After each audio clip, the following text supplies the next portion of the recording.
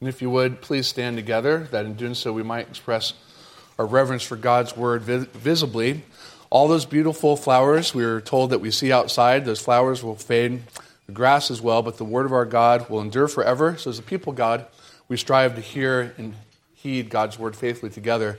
This is God's word in Ezra chapter 9. After these things had been done, the officials approached me and said, "The people of Israel and the priests and the Levites have not separated themselves from the peoples of the lands with their abominations, from the Canaanites, the Hittites, the Perizzites, the Jebusites, the Ammonites, the Moabites, the Egyptians, and the Amorites. For they have taken some of their daughters to be wives for themselves and for their sons, so that the holy race has mixed itself with the peoples of the lands. And in this faithlessness, the hand of the officials and the chief men has been foremost. As soon as I heard this, I tore my garment and my cloak and pulled hair from my head and beard and sat appalled. Then all who trembled at the words of the God of Israel, because of the faithfulness of the returned exiles, gathered around me while I sat appalled until the evening sacrifice. And at the evening sacrifice, I rose from my fasting with my garment and my cloak torn, and fell upon my knees and spread out my hands to the Lord my God, saying, "O my God, I am ashamed and blush to lift my face to you. My God, for our iniquities have risen higher than our heads, and our guilt has mounted up to the heavens. From the days of our fathers to this day we have been in great guilt, and for our iniquities we, our kings, and our priests have been given into the hand of the kings of the lands, to the sword, to captivity, to plundering, and to utter shame, as it is today. But now, for a brief moment, favor has been shown by the Lord our God to leave us a remnant and to give us a secure hold within his holy place, that our God may brighten our eyes and grant us a little reviving in our slavery. For we are slaves, yet our God has not forsaken us in our slavery, but has extended to us his steadfast love before the kings of Persia, to grant us some reviving, to set up the house of our God, to repair its ruins, and to give us protection in Judea and Jerusalem. And now, O our God, what shall we say after this? For we have forsaken your commandments, which you commanded by your servants the prophets, saying, the land that you are entering to take possession of it is a land impure with the impurity of the peoples of the lands, with their abominations that have filled it from end to end with their uncleanness. Therefore, do not give your daughters to their sons, neither take their daughters for your sons, and never seek their peace or prosperity, that you may be strong and eat the good of the land, and leave it for an inheritance to your children forever. And after all that has come upon us for our evil deeds and for our great guilt, seeing that you, our God, have punished us less than our iniquities deserved, and have given us such a remnant as this, shall we break your commandments again, and intermarry with the people who practice these abominations? Would you not be angry with us until you consumed us, so that there should be no remnant nor any to escape? O Lord, the God of Israel, you are just. For we are left a remnant that has escaped as it is today. Behold, we are before you in our guilt, for none can stand before you because of this. Thus far, the reading of God's sobering word. Let's pray. We ask, O Lord, that you would enlighten our eyes, that you would revive our hearts, that you help us to see not only the exceedingly sinfulness of sin, but the exceeding glory of Christ who came into this world, that even such wretched sinners as we ourselves should find forgiveness in him. Now we ask that the power of the Spirit would bless the reading and especially the preaching of your own word, that the Father, the Son, and the Holy Spirit would receive honor and glory in the church. In Christ's name we pray. Amen. Please be seated.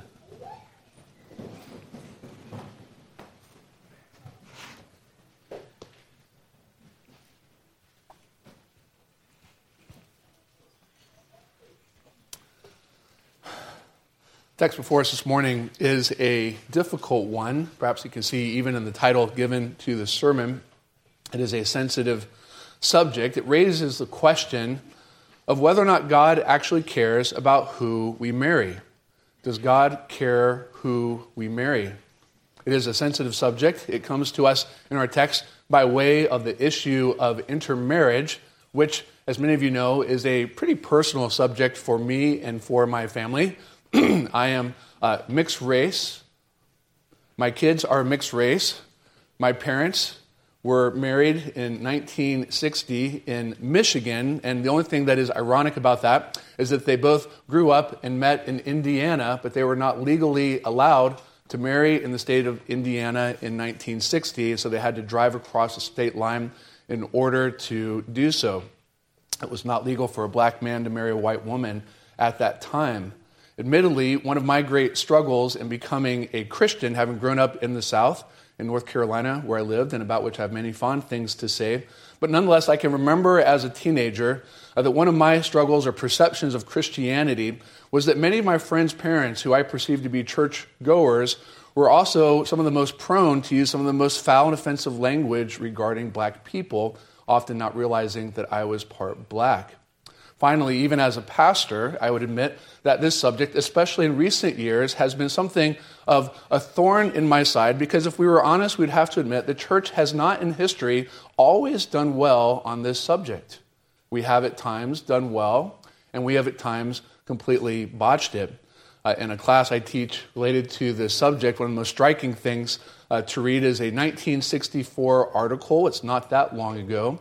1964, by a rather well-known PhD, prominent minister in a sister denomination, arguing for, in 1964, the segregation of the races and arguing against intermarriage, and using Ezra 9 to justify it. So this is one that strikes kind of close to home and is troubling. One of the reasons why I like preaching through books of the Bible and not just picking from here and there is that it forces us to deal with hard questions, like, what does the Bible say about the subject of intermarriage? Does the Bible condemn it? Does the Bible leave us with a portrait of God who is partial to one race or another? And the answer, of course, is no, but we do meet, even in Ezra 9, a God who hates sin, who loves righteousness, and a God who loves his people from every nation, tribe, and tongue. The most important thing we should wonder is, what does the Bible have to say? Let's look at our text through the lens of the points that you have in our outline and begin considering how appalled Ezra is at Israel's sin. Only a few months now have gone by between Ezra chapter 8 and Ezra chapter 9, to say it differently, since Israel, with Ezra, has returned back to the land. If you remember from last week, we finished off at the end of chapter 8 with Israel having something of a party. They were celebrating their safe return. But in a certain sense, perhaps they were celebrating a bit too soon. As one writer has well said, it was the best of times and it was the worst of times. To quote the rest of that line, it really fits the text today from Dickens' Tale of Two Cities. It was the best of times, it was the worst of times, it was the age of wisdom, it was the age of foolishness. It was the epoch of belief. It was the epoch of incredulity. It was a season of light. It was a season of darkness. It was the spring of hope. It was the winter of despair. That pretty much sums up Ezra chapter 9. We're done with the Dickens quote. God had brought his people safely back to Jerusalem, and for this they were giving thanks and offering sacrifice at the end of chapter 8. Ezra 8:22, which becomes a pivotal text I'll refer to several times in this sermon. Ezra 8:22 had been proven true. The hand of our God is for good on all who seek him, and the power of his wrath is against all who forsake him. The good hand of God brought Israel home safe and sound. But since their arrival, Israel has worshipped and celebrated, but something else has begun to happen. Ezra has begun to preach. Preaching has a way of piercing the heart. The Word of God has a way of finding its arc around those things that we might otherwise hide, and it even has begun to bear fruit. So at the beginning of chapter 9, it is the officials of the land that come to Ezra to confess and acknowledge the sin of themselves and of the people. Note that the title given for these people, the officials, is a term that would refer not to the people that have just come with Ezra, but rather those that were already in the land. In other words, it's not the newbies that are pointing out the sins of those that have been around. It's the local officials that were complicit in that sin. And what is their confession? The people of Israel have not separated themselves from the people of the land and their abominations, their false worship and rebellion. It is here that we begin to dig into the sensitive subject of intermarriage, and again, wrestle with the question, does the Bible outright condemn it? And the answer is clearly no. You see that, first of all, by way of certain examples, even examples that come before Ezra chapter 9. Who did Joseph marry? An Egyptian woman. Who did Moses marry? A Gentile woman. Even Abraham married a Gentile, but that's kind of like cheating because he actually was one when he got married. But what of God's disposition towards the nations? Is God narrowly and in an ethnic sense partial to Israel only? Is God only for the Jews? Was God only for the Jews? Even by this time, there are two things that we see that are rather noteworthy. One is that God was separating a people for himself, but the purpose of that separation was unambiguously their spiritual holiness, not their ethnic distinction. Second, by this time, people from all sorts of different nations have constantly been attaching themselves to Israel and were warmly received.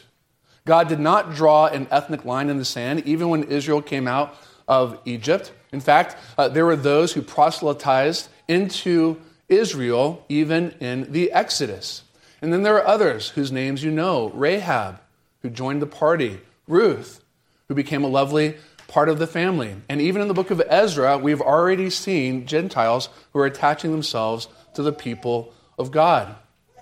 So then let's not avoid the text or the question, but wrestle perhaps even more. Then, so why these rules and these prohibitions against intermarriage? Well, notice that the list given in verse 1 is identical to lists that you would find back in books like Exodus and Deuteronomy. These are the inhabitants of the land. In fact, what Ezra does here, or what the people do at this early part of the chapter, is reflect not simply on who they are marrying now, but against the backdrop of the prohibition against intermarriage when Israel came out of Egypt and conquered the land. Israel was to remain separate from these peoples after they went through the conquest of the land of Canaan, and you would not be unfair in asking the question, why? Why did God want his people not to intermarry with the Canaanites, the Hittites, the Perizzites, the Jebusites, the Ammonites, the Moabites, the can't sleep at nights, the bug bites, all the other ites that there are? Why did God give such a prohibition not to intermarry? Well, the answer is unambiguous. It has nothing to do with their ethnicity in and of itself. It has everything to do with their theology and their religion, what the text calls their abominations. Now, that's an old King James-y kind of word, right? You don't hear the word abomination very often anymore. But it's a way of saying a grotesquely detestable sin in the sight of God. Things that don't just make him a little unhappy, things that make him really unhappy, very angry. And the worship, the religion of the idol of the people of this land was greatly detestable in the sight of God. God did not want Israel to intermarry with them because he knew that if they did so, they would end up being seduced by the religion of the land. And that is the point. Missionary dating is a fool's errand. That's what God was saying to Israel. It never works, and God forbidden. The greatest example comes from the greatest of failures, Solomon, who on the one hand was the wisest man ever recorded in the Bible, except for Jesus. But you ever notice that the wisest man in history became history's biggest fool? And how is it that Solomon the wise became Solomon the fool? Well, we're told in his life story, it's because he married foreign pagan wives that seduced his heart, and this became his downfall and led him into their pagan practices, and God saw this as an abomination.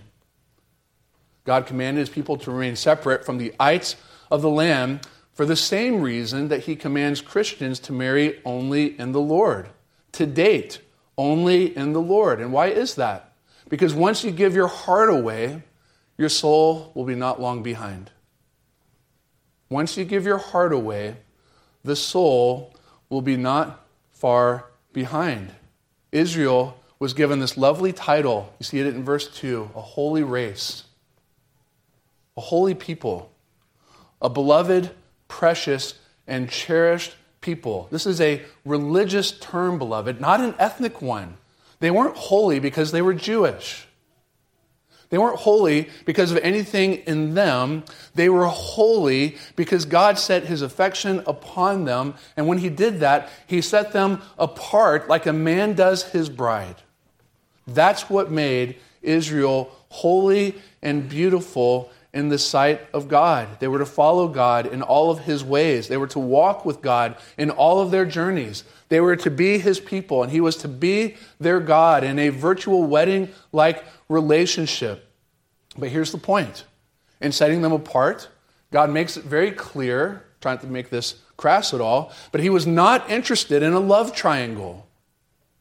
He was not interested in sharing the heart of Israel with pagan deities, with foreign gods, with the abominations of the ites of the land. He was not the sort of lover, if you will, who would say, it's fine, go and do whatever you want. It was not an open marriage. It was a rather closed marriage, signed, sealed, delivered, I'm yours. That's how God was to be to Israel, and Israel was to be to God. So when the officials come and acknowledge that they have effectively repeated the same sin that Israel once committed, having been commanded not to do it, Ezra now sits appalled. There again is a word we don't use very often. Strong emotional reaction to sin. Appalled. You ever been appalled at something? A witness to a scene so vile, so offensive, that you almost don't even know what to say, and every fabric of your being is offended by it. Ezra now is appalled, not because he or God hates the Gentiles, but because God is a hater of sin.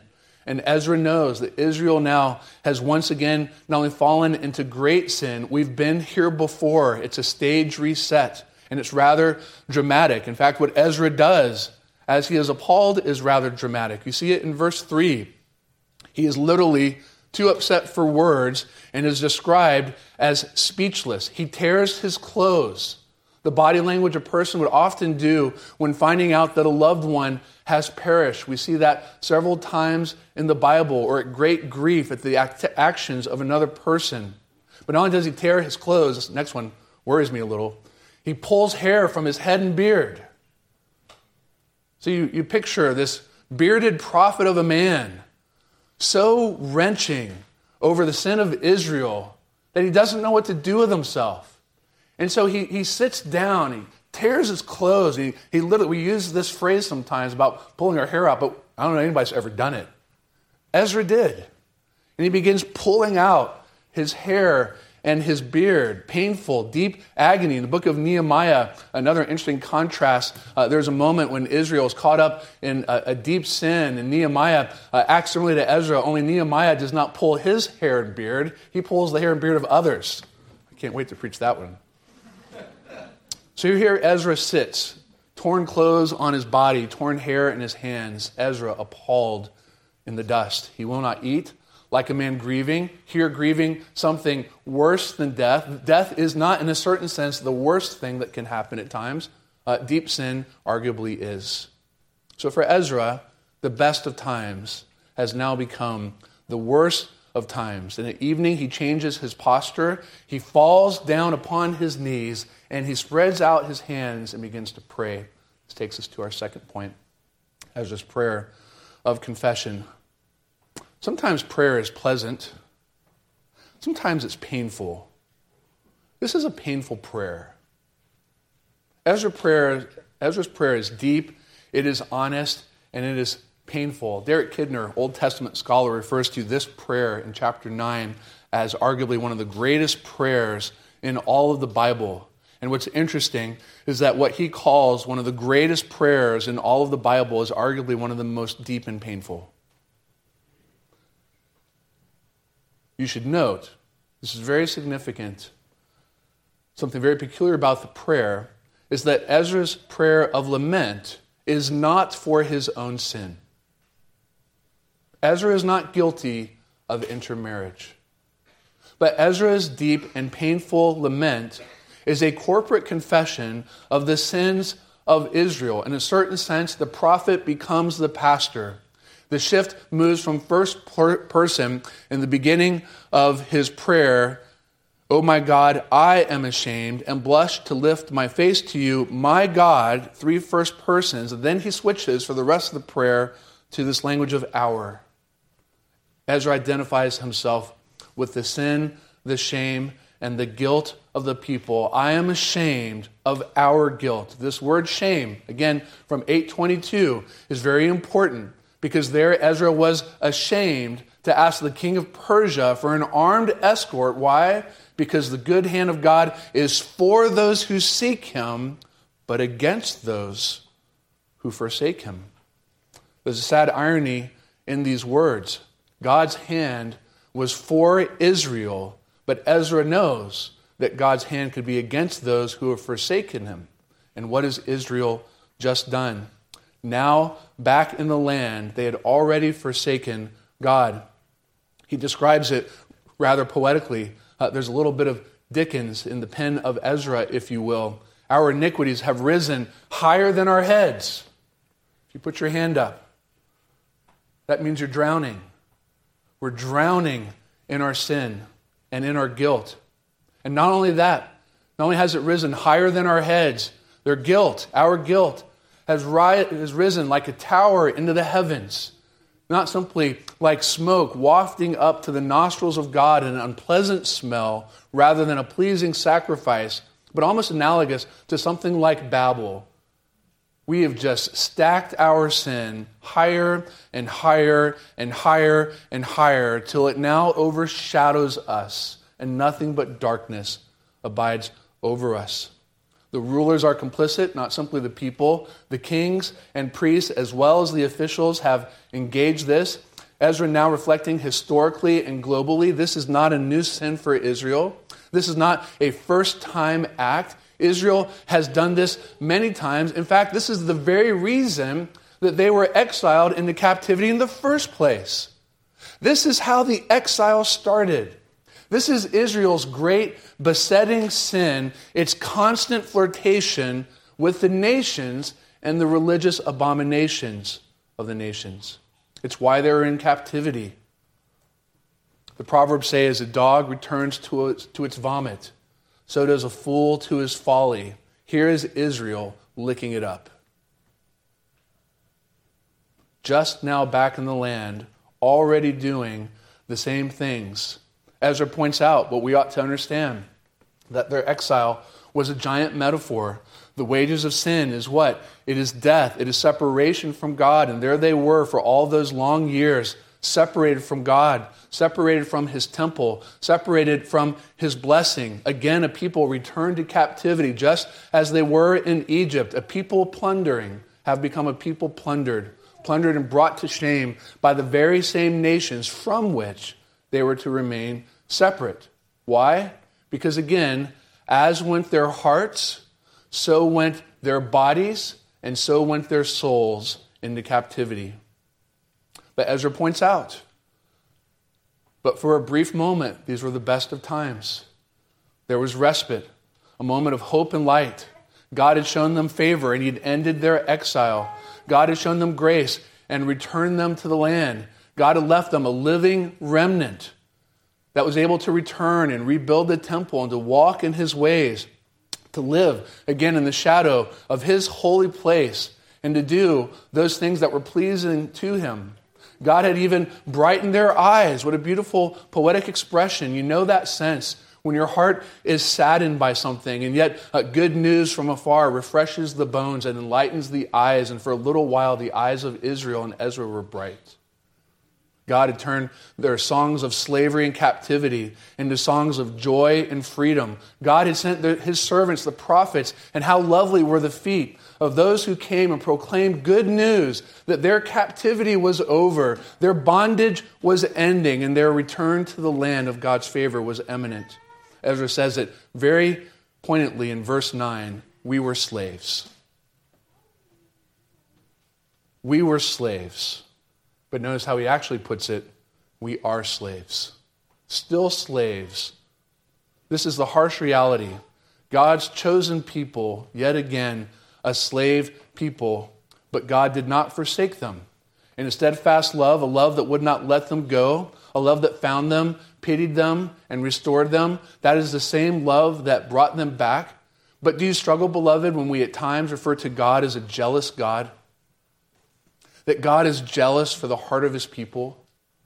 That the love of God is so strong, it will not look over our sinful flirtation with the abominations of the land? Rather, God's love for us is so jealous that rather than simply look over it, he'll snatch us away from it. God will not share. It catches my attention and probably yours that there have been and will be more weddings this spring. Other weddings to come this summer. Let me engage in a moment of folly. Who stands there on their wedding day planning to share their spouse with someone else? No one. Who gets married planning to get divorced? No one. Who gets married without a certain sort of proper jealousy for the heart, for the mind, for the soul, for the body of the one they are about to marry? And if it is fitting for us to have a proper holy jealousy and not be willing to share our spouse with another, how much more is God holy and right in his jealousy toward the heart of his people? But here, once again, is Israel cheating on God with the abominations of the land, and Ezra is rightly appalled. We should be too. There should be times when we grieve, deeply grieve, beloved, not simply over our own sins, but even over the sins of others. But such grief leads to action, and in this chapter, intercession, which brings us to our final point. Ezra's plea for God's mercy. What shall we say to all these things? It's almost a little nauseating to see Israel back at it again. This is, in a certain sense, Ezra's opening question here in this final section, beginning at verse 10. And now, O our God, what shall we say after this? You can almost sense he's scratching his head, and I guess what little hair's left on top of it, wondering, now what are we going to do? How are we going to get out of this? What's going to fix this? What will God do? He who is not only jealous for the heart of his people, but righteous, just and holy in all of his ways. Ezra asked this question in a rhetorical sense because he has no answer. There is nothing we can do for ourselves. We have forsaken you. Again, the language of 8:22, that promised language at the beginning, God's good hand is for Israel who is seeking God. Now that very same language comes back with a bite. God is against us because we have forsaken him. Ezra says it plain. We deserve your wrath. In many ways, this final point that I've titled, Ezra lifts up a plea for God's mercy, you might argue is incorrectly described because technically speaking in this section, Ezra does not ask God for anything. Rather, he acknowledges their deep sin and guilt before a righteous God, and he does it in a manner of rehearsing what Israel has done. Not simply at this moment, but seeing it in the context of a broader story. God gave them his word. God gave them the land. God gave them the nations in victorious battle, and God gave them a command. Be mine and mine alone. Save your heart for me. Do not share it with the nations and their abominations. Remain separate from the people. Again, not an ethnic command per se, but a notably religious one. God wanted the heart of his people for himself, and he knew how easy it would be for the nations to seduce them and lure his people away. So he said, stay away from them, from their abominations and their uncleanness. Verse 11 makes it very, very clear, which you commanded by your servants the prophets, saying, the land that you are entering to take possession of it is a land impure, with the impurity of the peoples of the lands, with their abominations that have filled it from end to end with their uncleanness. Beloved, you can't miss it. It's almost bothersome to me that others do. But God's concern here is not ethnic. It's spiritual. That's the issue. These are religious terms. This is the reason they were not to intermarry. Yet after all that God had said and all that God had done, Israel's heart had wandered away, and now great guilt rests upon them. So what does Ezra refer to? In a certain sense, if he doesn't ask, nonetheless, what is his only hope or plea? It is the gracious character of God himself. Verse 13, he acknowledges what every child should be willing to say to their parents: you have punished us far less than our sin deserves. But what does our sin deserve?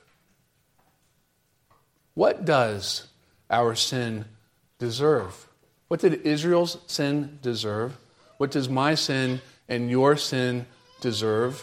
It's more than just exile. It is death and hell, of which the exile was simply a historical illustration. And Ezra is right. God had been very gracious. He had punished Israel less than her sins deserve. But Ezra also asks certain questions. Shall we break your commandments again and you not notice? Shall we escape your righteous judgment?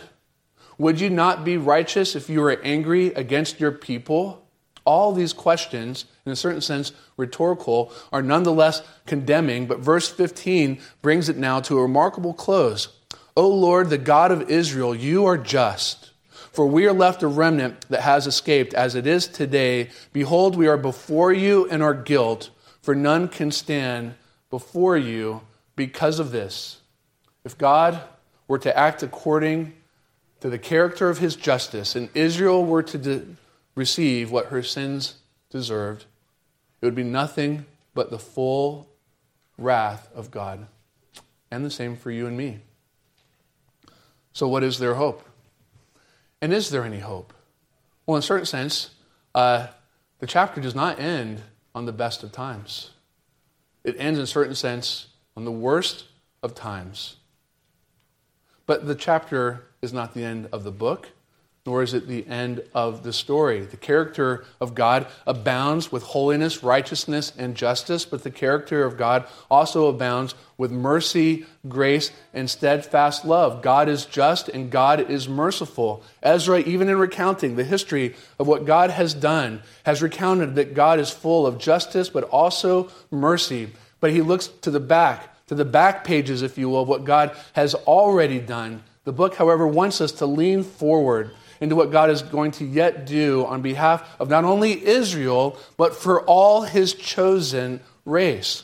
Earlier I pointed out that let me say it differently, that Ezra, in his prayer, does not acknowledge his own sin, for in a certain sense he was not guilty of that particular sin, but he nonetheless identifies himself with the sins of Israel. He was like Moses, a man who gave the word, but who also interceded on behalf of the people. He is like Isaiah, another prophet who not only gives the word, but acknowledges the sins of the people and bears that burden with them. But these prophets, both Moses and Isaiah, speak of one who will himself not be like Ezra, Moses, or Isaiah. He will be a sinless one, a prophet, priest, and king who will not intermarry, who will not compromise, who will not flirt with the nations, who will not give his heart away, who will not be guilty of missionary marrying or dating. One who, unlike Moses and Isaiah, is sinless, but nonetheless identifies with the sins of his people. And you know of whom I'm speaking. It is Jesus, the one who is righteous in all of his ways, who has no sin of his own to confess, no guilt of his own of which to be ashamed.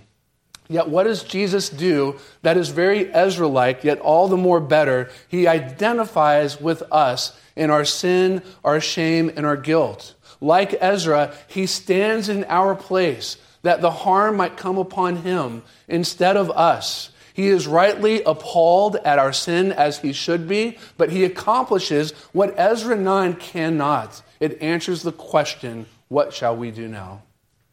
Jesus, beloved, does for you what you cannot do and would not do, stand in the courtroom of God with the weight of our sins upon him. This is how the full justice and the full mercy of God are perfectly satisfied. At the cross of Jesus, as the old hymn goes, where God's mercy and his justice sweetly kiss one another, there we find Jesus as our advocate. There we find Jesus as our representative. There we find Jesus standing in our place. And not only does he do so at the cross in his death, he continues to do so in his life. Ezra arguably would have given his life to save Israel, but he could not. Jesus, beloved, has. And even now he continues to do what Ezra only did for a little while. He intercedes on behalf of God's people. Why? Not only because we're sinful, but because God truly wants our hearts. What is it that God wants from you? It's a little piece. Just the convenient edges, and you keep the rest for yourself. No.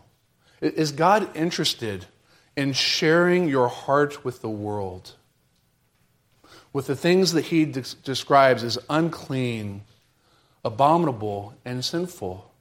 And the answer is no. I personally do not believe that the Bible teaches against intermarriage.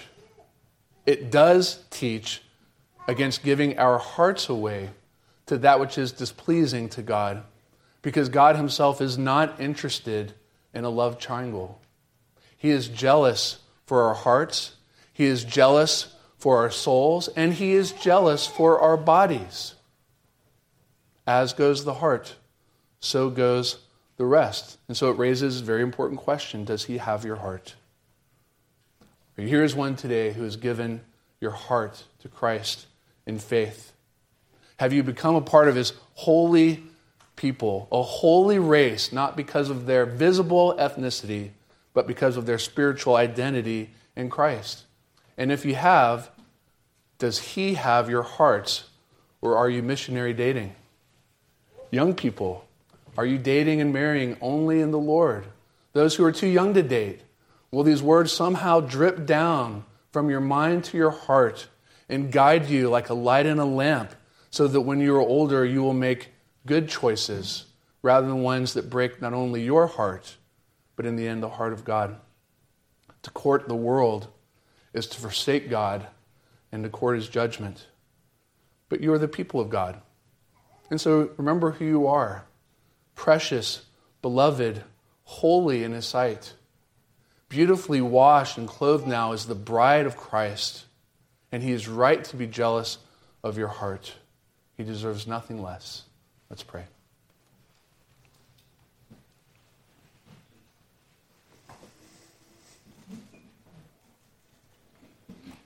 Our great God in heaven, we thank you for that love that will not let us go. A love so great that it caused Jesus, the God-man, to enter into history. One who would not only fully and perfectly obey the law, thought, word, and deed, jot and tittle, every single ounce of it, but would also stand appalled at our sins, but one who could actually do something about it and would do something by giving himself in his life, his death, and his resurrection for us. And we thank you for that love that will not let us go, that even regards us as the bride of Christ. What a strange metaphor for many of us, and yet how true it is.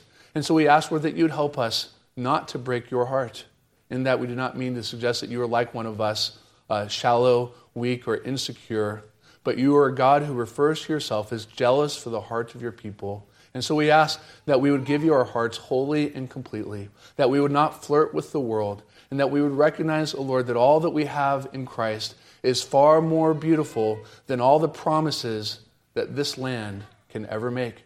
We thank you for who we are in him, and we pray, Lord, that you would help us to continue in faithfulness before you because of our Savior, in whose name we pray.